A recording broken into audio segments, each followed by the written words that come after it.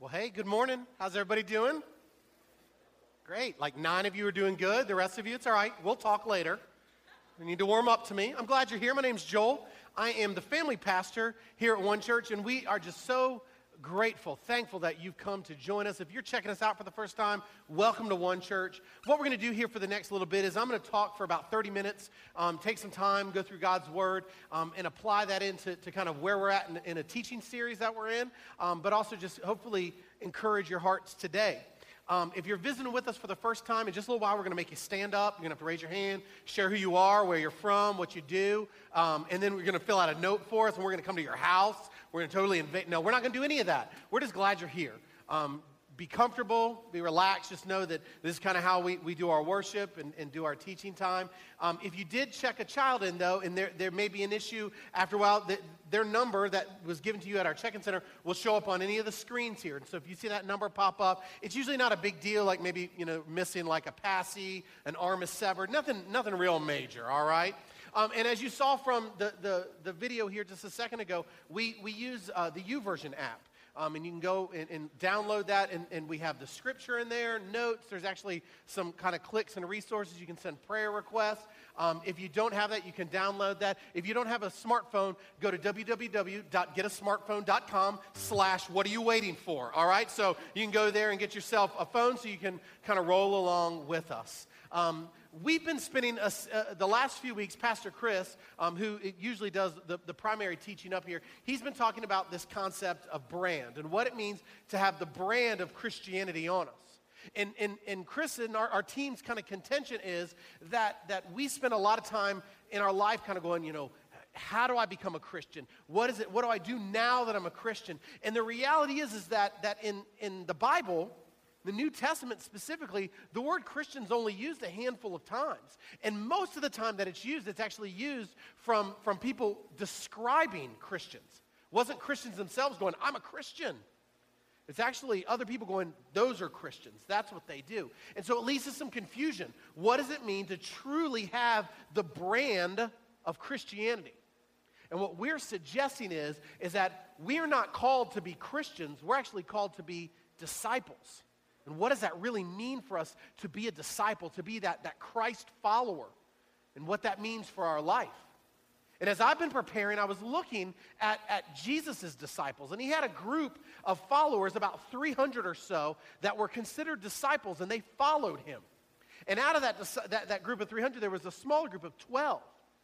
And there we meet them in the story of Jesus found in the first few books of the New Testament. We see them introduced to us. And it's strange when I was reading it and kind of reviewing, because out of nowhere, this man Jesus shows up, and he goes up to these 12 guys, and he says, hey, will you maybe follow me? It's kind of a strange idea here, because this stranger walks up and he's like, I just met you, and this is crazy, but maybe follow me. And all week long I've been like thinking about that. I'm like, and there's a song that was like stuck in my head, and I can't, I feel stupid even bringing it up because I can't remember this song, and like why I would even mention it now, but like I was thinking about this, like. I think we can help. You think, do you think you know the song I'm talking about? I think so. I think we can help, and this is totally unplanned. Unscripted. When you hear it, you'll think it was unplanned, I promise. That's it. Yes, that's it. It's a G chord. I think that's the song, though. I threw my wish in the well. Don't ask me, I'll never tell. I looked to you as it fell, but now you're in my way. I trade my soul for a kiss, pennies and dimes for a kiss. I wasn't looking for this, but now you're in my way. Your stare was holding, ripped jeans, skin was showing, hot night and wind was blowing. Where you think you're going, baby? Hey, I just met you, and this is crazy, but here's my number, so call me maybe. And all the other boys, they try to chase me, so here's my number, so call me maybe. Yes, that's it. So what it was like when Jesus went to these apostles. He said, follow me. It's so weird. He just shows up and says this. You took your time with a call. I took no time with a fall. You gave me nothing at all, but still you're in my way. I beg and borrow and steal. Fast foresighted, it is real. I didn't know it would feel, but now you're in my way. Your stare was holding hot, clean skin was showing. Hot night, wind was blowing. Where you think you going, baby? Hey, I just met you, and this is crazy, but here's my number, so call me maybe. And all the other boys, they try to chase me, but here's my number, so call me maybe. Before you came into my life, I miss you so bad. I miss you so bad. I miss you so, so bad. Before you came into my life, I miss you so bad. And you should know that I miss you so, so bad. Hey, I just met you, and this is crazy, but here's my number. Don't touch me. So call me. And all the other boys, they try to chase me. So here's my number. So call me maybe. Hey, I just met you, and this is crazy, but here's my number. So stupid.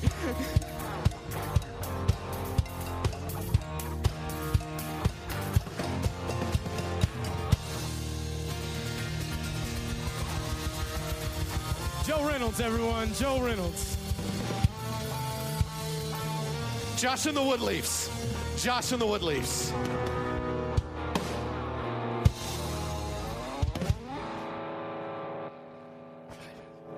Josh and the Woodleafs, everybody. So Jesus, he walks up to these guys and he says, follow me. It's crazy. My name's Jesus, follow me. It's unbelievable. Like I was reading it, I was like, that makes no sense whatsoever. Why Jesus would look at them and say to them, like you've got to understand these guys. These guys were total mismatches and misfits. These guys were passed over and they were passed by. These guys were looked over and they were looked down upon. And Jesus went to them, to each one of them and said, follow me. Be my disciple. Come with me. See, in Jesus' time, for a religious leader to choose his disciples, it was actually something that happened long before Jesus choosing these guys. Every Jewish boy, and Jesus was Jewish, so every Jewish boy spent a small part of their life in their Jewish studies. It was like going to school for them, but they went and they studied parts of the Old Testament. They studied the history of their people. And when they finished, the best and the brightest got chosen by the religious leaders. So these guys are getting out of school at 12 or 13, and they are picked. Like, you're going to have it together. You look really smart and bright. You look like the right person. You've got your act together. Come, you're going to be my disciple. You're going to follow me. I'm going to teach you. I'm going to raise you up. Everyone who wasn't chosen found a trade, and they went into work on their own. And they began to learn something else. They knew enough of the religion, but now their job wasn't going to be religion. Those are for the professional disciples. So when Jesus showed up to pick these guys, these were guys that had not been picked. They had not been chosen to be disciples when they graduated from Jewish school. These guys already had other jobs. They were fishermen. Some of them were in finance. One of them was in medicine. A couple of them were in carpentry. These guys had other jobs. They had other ways of making a living. And Jesus walks into their life, comes up to them and says, you're my disciple. I choose you. I pick you. You're the one that I want. He calls them away on life, on mission. They set it down. The New Testament says that some of them who were fishermen, they just left their nets. The money collector just got up from the table where he was collecting money and he started to follow Jesus. And he picks this strange assortment of people, of followers, to be his disciples. And I guarantee you that there were some of them in the very first Jesus disciple staff meeting that were looking around, they're like, how did I get here? Me? I don't know if any of you know this, but I serve part-time. I'm a chaplain in the Army National Guard. So that's why I'm gone like 1 week in a month, 2 weeks a year, doing my thing, staying Army strong. And so the very first time that this happened, like I'd kind of felt God's leading to maybe become a chaplain. We prayed about it as a family. And so I started into the paperwork. And then like all of a sudden, I'm before this board of officers, and I'm raising my right hand, and I'm like swearing into the Army. And then just a couple of weeks later, I'm in a uniform with like the group that I'm the chaplain of. And I'm looking around going, how did this happen? Like, what am I doing here? They put me in a uniform, me. Like, you guys hopefully have gotten to know me a little bit. That's crazy. And they stick me in uniform. And I remember going to my very first, like, battalion staff meeting, and it's like our commander and all the officers. And I'm looking around, and these guys, like, at least look legit. And they've got patches and badges and all kinds of stuff. And I'm just sitting there, I'm like, what is going on? How did I get in here? And at the end, I don't know if you've ever been in one of these, but at the end, when the commander's done, he stands up, and everyone else stands up, and we salute him, and we say our battalion like motto. In my very first battalion, we said, "Try to stop us." How cool is that? And I'm standing up, and like these guys, it's kind of humdrum, but I stand up, I'm like, "Try to stop us. Try to stop me. I've been in the Army for like 3 minutes. Try to stop me." I hadn't done anything. I hadn't been anywhere. They just slapped me in a uniform, let me go. It's bizarre. And I'm looking around this room going, me? I'm here? I'm looking down at like I've got a cross on my uniform. I'm an officer all of a sudden. I'm like, really? Me? Because I'm going to start to disqualify myself. I shouldn't be here. I don't know anything. I have no experience. This might shock some of you, but I am no physical specimen. And so I'm going, I'm the last person that should be here. I think of that when I see these guys following Jesus. He's like, I choose you, I pick you. You come with me. You're my disciple. They were disciples, not of Jesus. They were disciples of the man who would be the Savior of the world. Fishermen, tax collectors, carpenters, doctors, just go with him. And I guarantee they're looking around going, how did this get to this? Like, what am I doing? Who? Jesus, what? And Jesus looks at them and he says, no, I choose you. You will be a fisher of men. You will be a proclaimer of the kingdom. You will be a worker of miracles. You will be a healer of broken hearts. I choose you to be my disciple. You are picked. You are chosen. It's finished. Tick-tock, apostles locked. It's done. Stamped it. No erases. Jesus says it's finished. I choose you. You're my disciple. You're going to follow me. It's hard for us to look at that because many of us are feeling that same very finger being pointed at us today. I pick you. I choose you. In fact, I know it in faith that God is calling some of you today into relationship with him to be one of his disciples. And we think, are you sure? Really? Me? In all of us is this kind of anguish when somebody has done something for us. We just don't believe them that it's finished, that it's done. You get invited to a friend's house, they're like, hey, they give you a call, come over on Friday. We're going to make dinner. We just want to spend time with you. There's going to be some other friends here, some people you know. We just want our good friends together. Come and be with us. Come to our house. We're going to open, stay as long as you want. We're going to have food, we're going to have a meal, we're going to sit around and we're going to talk. What's the first thing you do when you show up there? You go to the host, you go into the kitchen and you go, what do I need to do? How do I help you host me? What really needs to be done? And they're like, no, I've got it. And you're like, seriously, you haven't cooked anything, right? Because I'm here now, and I'm going to cook it. Surely you don't have dishes. Let me go buy the dishes, and I'll buy those. And we start to do this craziness when we go to people's houses. We show up and we go, really, it can't all be done. You can't be that ready for me. What do I need to do? Guys don't get going into the kitchen. What guys do is we walk into our buddy's house who's invited us over for a cookout, and we immediately, like mosquitoes drawn to flame, we go and we just stand by the grill and we just stare at it with him. Seriously, man, you need help with that? Aren't you going to flip it? What spices are you using? Oh, yeah, Craftsman. Yeah, okay. You know, when we look at it, and ladies, you don't know this about your husbands, but if they get called to a friend's house for a cookout and say that friend falls into the fire, they're not going to do anything for him. He will catch on fire and die. And he's going to take over grilling. That's what we do. Because surely our buddy doesn't have it together. And we say that's what we do when we go to people's houses.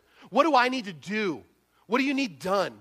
We always ask those. And it's not being polite, it's us thinking, surely you're not ready for me. Surely you can't handle this on your own. That's why you've invited me over. You don't want my company and friendship. You want me here to be with you to get it all ready and fixed. Correct, right? Isn't that what we do? So when Jesus says to his disciples, when Jesus potentially says to you, some of you are already followers of Christ, some of you today are going to become followers of Christ, and he looks at you and he says, you. We start to go, no, Jesus, you don't really mean me. I'm not really picked to do, it's not finished, is it, Jesus? We start to make excuses for ourselves. And we say, Jesus, my life is a mess.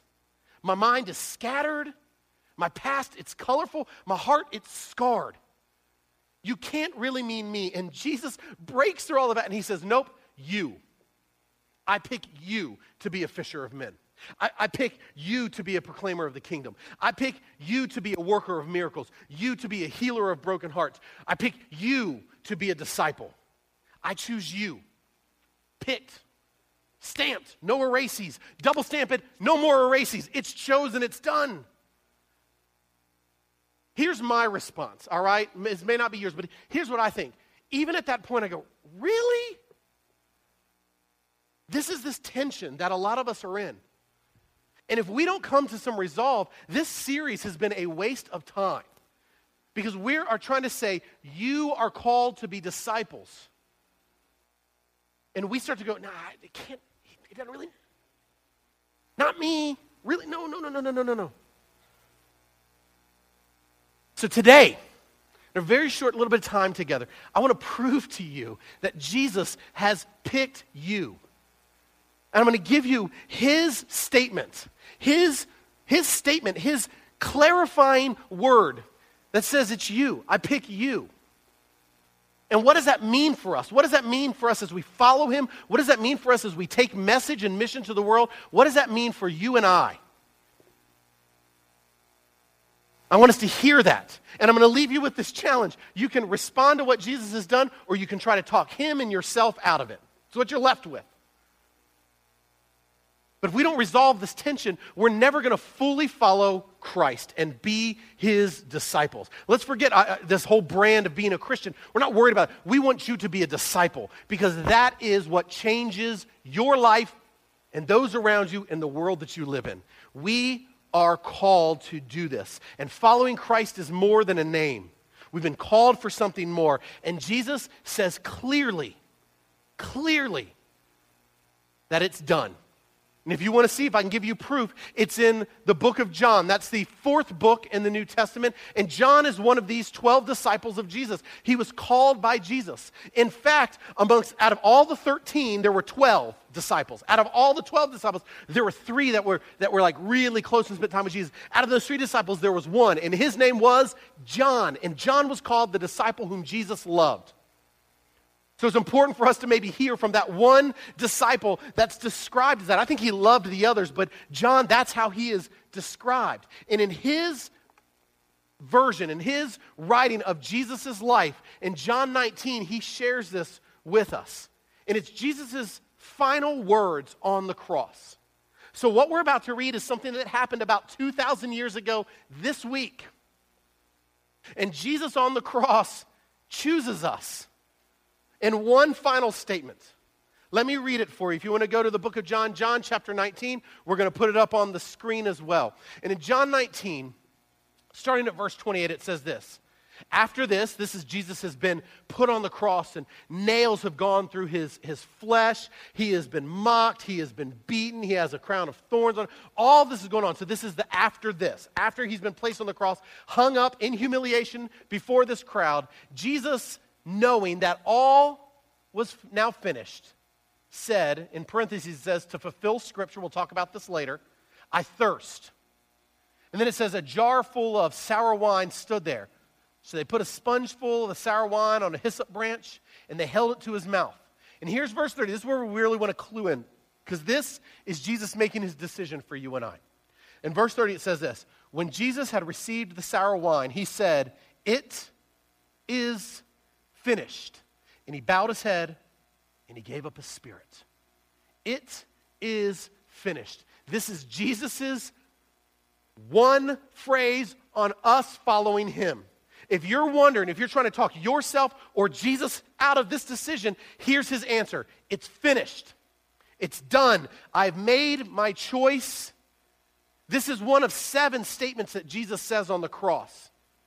And we think of Easter as the open tomb, or we think of this week leading up as the cross. And really what's profound for us to see is not just those 2 simple acts, but the words that Jesus says in between. And these 7 words that he shares in the Gospels discussing, here's why I've done this. And he says them from the cross.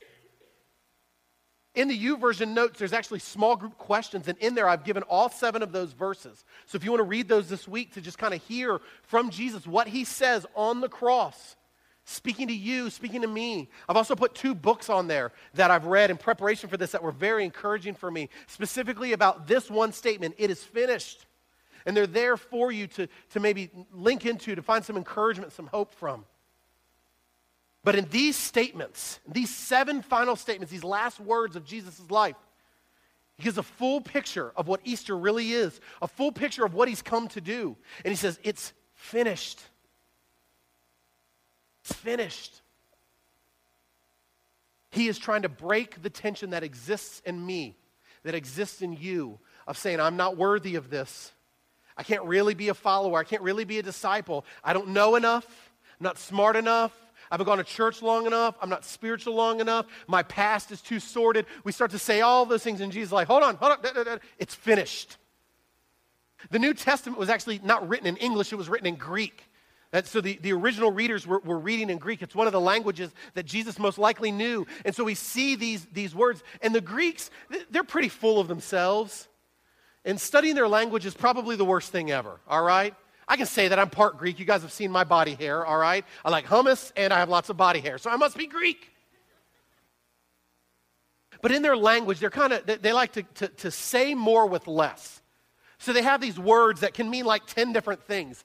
And our Greek professors in college and seminary, what they loved to do to me was make me try to figure out what that word is. And it could mean like 9 different things. And I'd be like, does it mean this? No. Does it mean this? No. It's the worst. To try and figure out what it is. When Jesus speaks here, he actually doesn't say 3 words. It's actually 1 word. Telestai. It's the Greek word for it is finished. Telestai. And it's one of those words that with 1 word, it means so much. And here's the amazing thing. This is why it's one of my favorite words in the New Testament. Instead of trying to figure out which specific definition, it actually means all of them.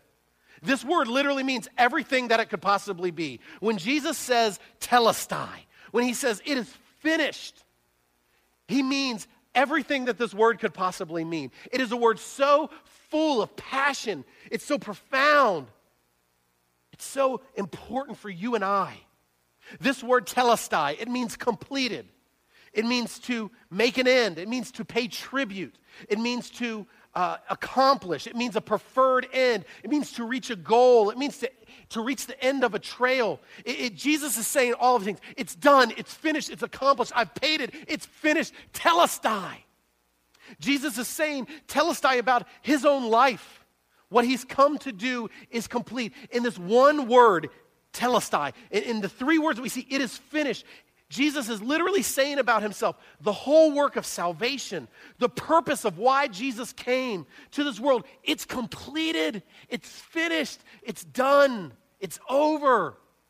It is finished, telestai. It's a word that means so much. And I believe that if it means so much, it can do so much. And there's actually 5 really significant things that it does to help us realize what Jesus truly did on the cross. And when he said it is finished, he meant 5 really profound things. Let me give them to you real quick. The first thing that Jesus meant when he said it is finished, is it meant it finished the prophecies concerning himself. all of the prophecies concerning Jesus, they were finished. If we had time, and I wish we did, we'd dig into the Old Testament and we'd see time and time again that there are verses spoken from prophets thousands of years before Jesus was born, speaking specifically about him. They said, this is where he's going to be born. But not just the region, they gave the city. And they talked about the line, the descendants that he would come from. They said he was going to be born human. And not just of any human, he's going to be born of a virgin. And again, they even gave prophecies of how he was going to die. He was going to be pierced from the side. Not a bone was going to be broken before he died. Again and again, they laid out all of these prophecies, many of them being fulfilled right in the same very verses we just read. Jesus says, I am thirsty. That was to fulfill a prophecy that he would thirst. Hundreds of prophecies specifically about Jesus were being fulfilled, and Jesus at the end says, it's finished. There's no more prophecies about me. You don't have to wait any longer. I, the Savior, have come. It is finished. It's done. It's completed. It's finished. When Jesus said it is finished, he also meant this. It finished the requirements that God had. We have a holy God. And this holy God has requirements. And because God is so holy and so righteous, he can't come near evil. And guess who's evil? Me.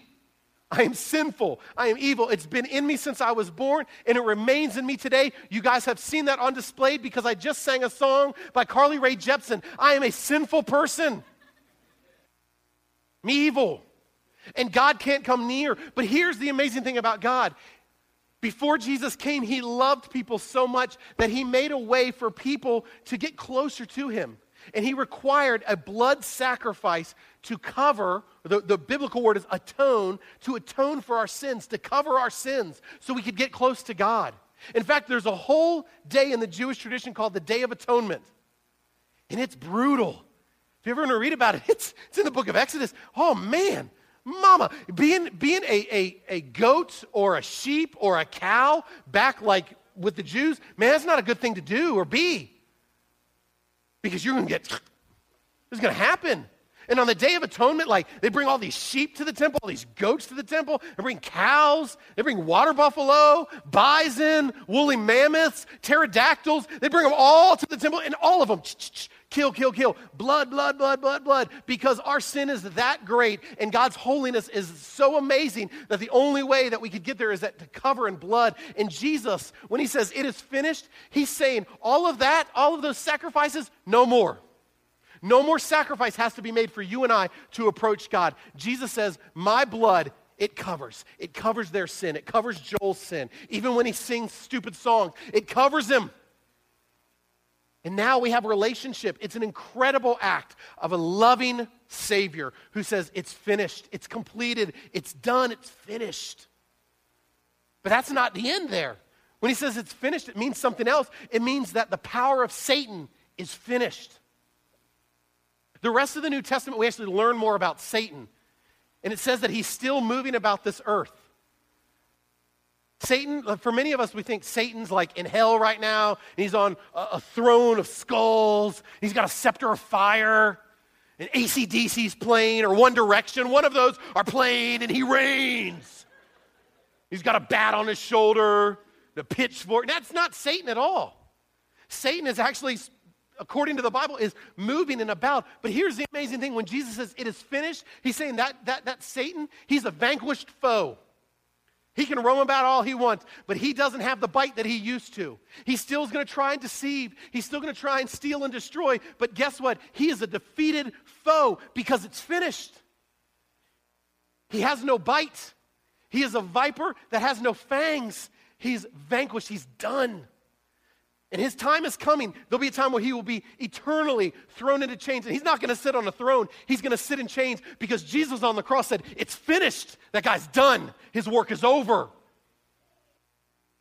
Jesus says this. It's finished. The prophecies are finished. The requirements before a holy God, they're finished. The power of Satan, it's finished. But here's the amazing part. Then he says, it's finished, and he means our sin, it's finished.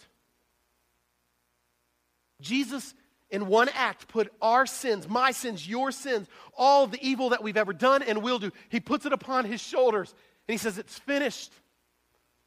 The sin still exists because Our bodies aren't perfected yet. That time's going to come too. Just like Satan being chained away, those of us who are with Christ, we will be taken with him and will be in perfection and we'll sin no more, we'll cry no more, we'll hurt no more. But until that day, Jesus says, they're on my shoulders. I put them on my heart. I put them on my soul. That's why the cross was so agonizing for him, because a person who had never had sin all of a sudden had every bit of sin that's ever been sinned placed upon him.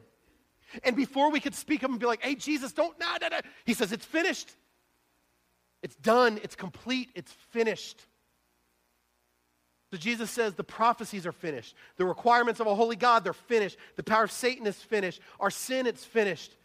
When Jesus says, telestai, it is finished, he also means what he came to do is finished. Twice in the book of John, the same book that we've just read from, Jesus says, I have come to do the will of the one who sent me. Who's the one who sent him? God, his Father. God sent Jesus on mission, and Jesus says here, that mission, it's done. I've come to do what I was sent to do. I have reconciled sinful man and woman with holy and righteous God through my act on the cross. It is finished. We can be near God now because of Jesus' sacrifice. So when he says, it is finished, he's saying, my mission, it's done.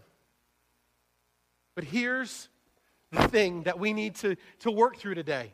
If Jesus says it's finished, all of these things, prophecies, God's requirements, power of Satan, power of sin, and his mission, well, who declares that now?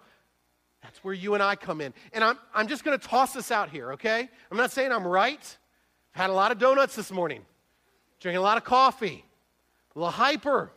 So I'm just going to toss this out. I think when his mission is done, that's where our mission begins. And the reason we struggle with that is because we're on the wrong side of the cross. We're on this side of the cross where we're thinking of all the things that should make us not be a disciple. And we start to think of all the things that we should do to earn favor with Jesus. Like, Jesus, since you're up there on the cross, taking all of my sin and all of humanity, what can I do for you? And Jesus says, it's finished. It's done. My mission is done. And now he's calling disciples, you and I. As strange as it may seem, as awkward as that calling is, as overwhelmingly unprepared we are, he's saying to us, it's you now. You're the mission. You're called to go. It's finished. It impacts everything from our salvation to our mission as disciples. And what we have to do today is get to the correct side of the cross and realize that there's nothing that we can do to earn salvation. Salvation's been earned for us. Now we go on mission and share that with the world. And that mission doesn't affect what Jesus has already done. It's done. It's finished. It's completed. We have to stop trying to do things for Jesus to earn love, to earn his sacrifice, to earn salvation. It does not work. It will never work. Being a disciple is something that Jesus does in us so we can then go and do to this world. I read this quote, and this is actually kind of what was the genesis for this whole sermon today. And I read this is by a pastor out in St. Louis. His name's Darren Patrick. We're going to throw it up on the screen. It says this: most people think that Christianity is spelled do. They look at the Bible, they look at the life of Christ, and they simply try hard to live like Jesus. So they start to go, Jesus has done something, but what do I really have to do? What do you really need, Jesus? What do you really want from me? And we try to spell it by doing. Let me do this, let me do this, let me earn this, let me make him love me more. But look at the other side of it says, really, Christianity is spelled done. It is what Christ has done that enables us to live a life of obedience. Friends, when you're trying to do to earn the cross, you're on the wrong side of it. It's done. It's completed. Jesus says, telestai, it's finished. What he says is we get to go to the other side of the cross. So here's my big idea. I'm about to blow your mind with my big idea. It's this. When Jesus says it's finished, he means, guess what? It's finished. I know you guys love my depth. Remember Nehemiah, we pray and then we act. And Jesus says it's finished, he means it's finished. It's done. There's nothing that you have to do to make the cross more powerful. It's done. It's finished. Everything that Christ intended to do, it's done. It's finished. And now we go. If you've ever received a text message from me or a card, I still kick it old school and write cards. Have you ever gotten an email from me? If you follow me on Twitter, which really you shouldn't, it's totally pointless and not worthy of your time. If you read my Facebook statuses that aren't thankful posts, you'll notice that all of my stuff, I put lots of exclamation points in. It's my favorite punctuation. My favorite one. It's way better than the semicolon, the period, the comma, the colon, the diphthong. It's way better than all of those. The exclamation point, it's the best.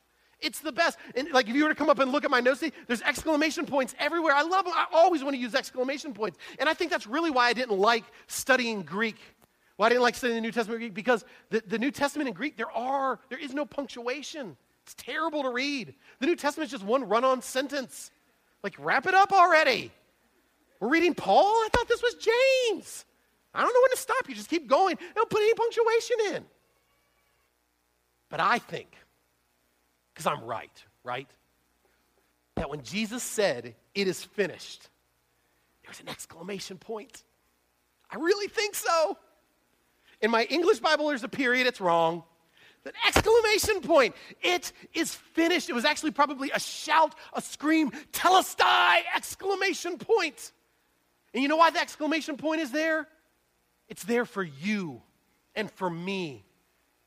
This is our calling to be disciples, to be the exclamation point on what Jesus has done. We can't do it, only He can. We can't earn it. He has earned it. It is done. Exclamation point. That's where we come in. We're the exclamation point. I don't have to prove anything about Jesus to anyone. I don't have to overwhelm them with knowledge. I don't have to go to church for a certain amount of time. I don't have to read the Bible a certain amount of time a day to be a disciple. I'm a disciple because it's done. It's finished. It's complete.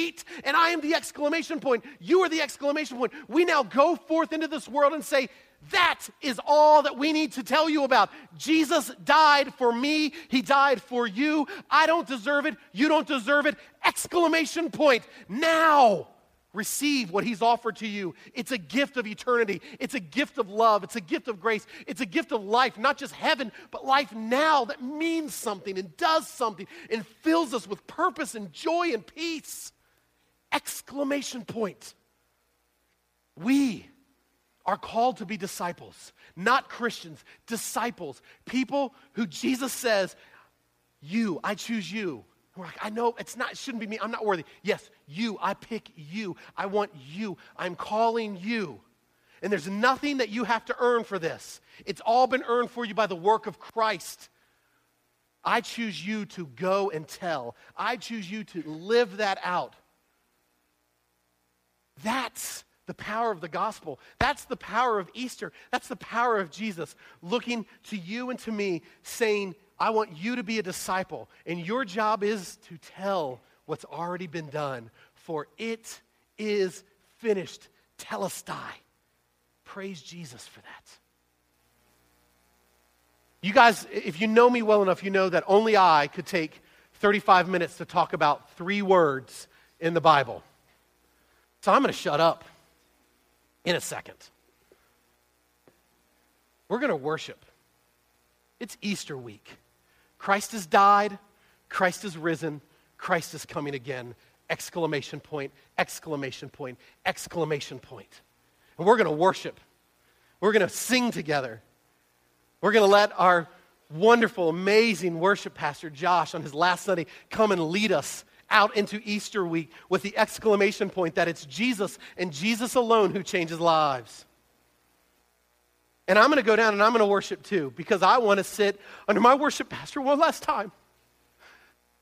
And here's the thing. As much as I want to sing right now, there's nothing more important to me than talking to you about Jesus. So as awkward as it is, I'll be right down here. Come and find me. If you need somebody to pray with you, if you need somebody to talk to you about Jesus, be honored to do so. We have some other pastors in this room. We have elders in this room who would love to talk with you. This is time for us to do work. What a great way to start Easter by saying, I receive what Jesus has done. I can't earn it. I've been trying my whole life. I can't do it. I've finally seen, because of the heart of the gospel, that it's finished, it's done. We're going to baptize people next week on Easter. Why not you? Why not you to receive that? Maybe it's to receive a calling more into a life of being a disciple. Whatever it is, if you need to come and pray, if you need to get together with members of your small group and pray, that's what we're going to do. We're just going to take time and sing and worship this Jesus who says it is finished. We get the joy of doing it one last time with a man who is more than a pastor to me, more than a friend. He's a brother to me. And I'll tell you the one thing that's been asked of me all week long. What are we going to do now that Josh is gone? I'm going to tell you the same thing I told our students on Wednesday night. Next Sunday, we're going to get together and we're going to sing to Jesus. It has no meaning, bearing who's behind this microphone. It's Jesus. Here's the little secret about Josh. He is a mediocre worship pastor. He's an okay person. And that's all right because I'm a really bad person and a really bad pastor. So it's okay for me to say it because he's way light years ahead of me. But the thing that makes Josh's worship powerful is not Josh. It's Jesus. It's him who says it is finished, it's done, it's completed. The cross is it. That's where Josh's power as a worship leader comes from. That's where my power as a pastor comes from. It's finished, it's done, it's completed, it's over.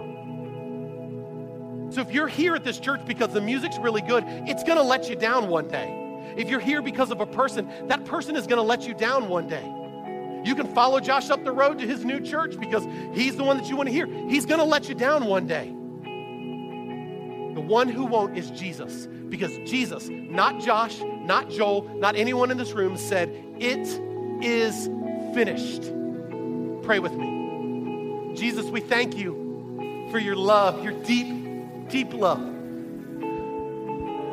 And what the cross truly means, and we don't have to earn, we don't have to buy, we don't have to please you. God, it's done.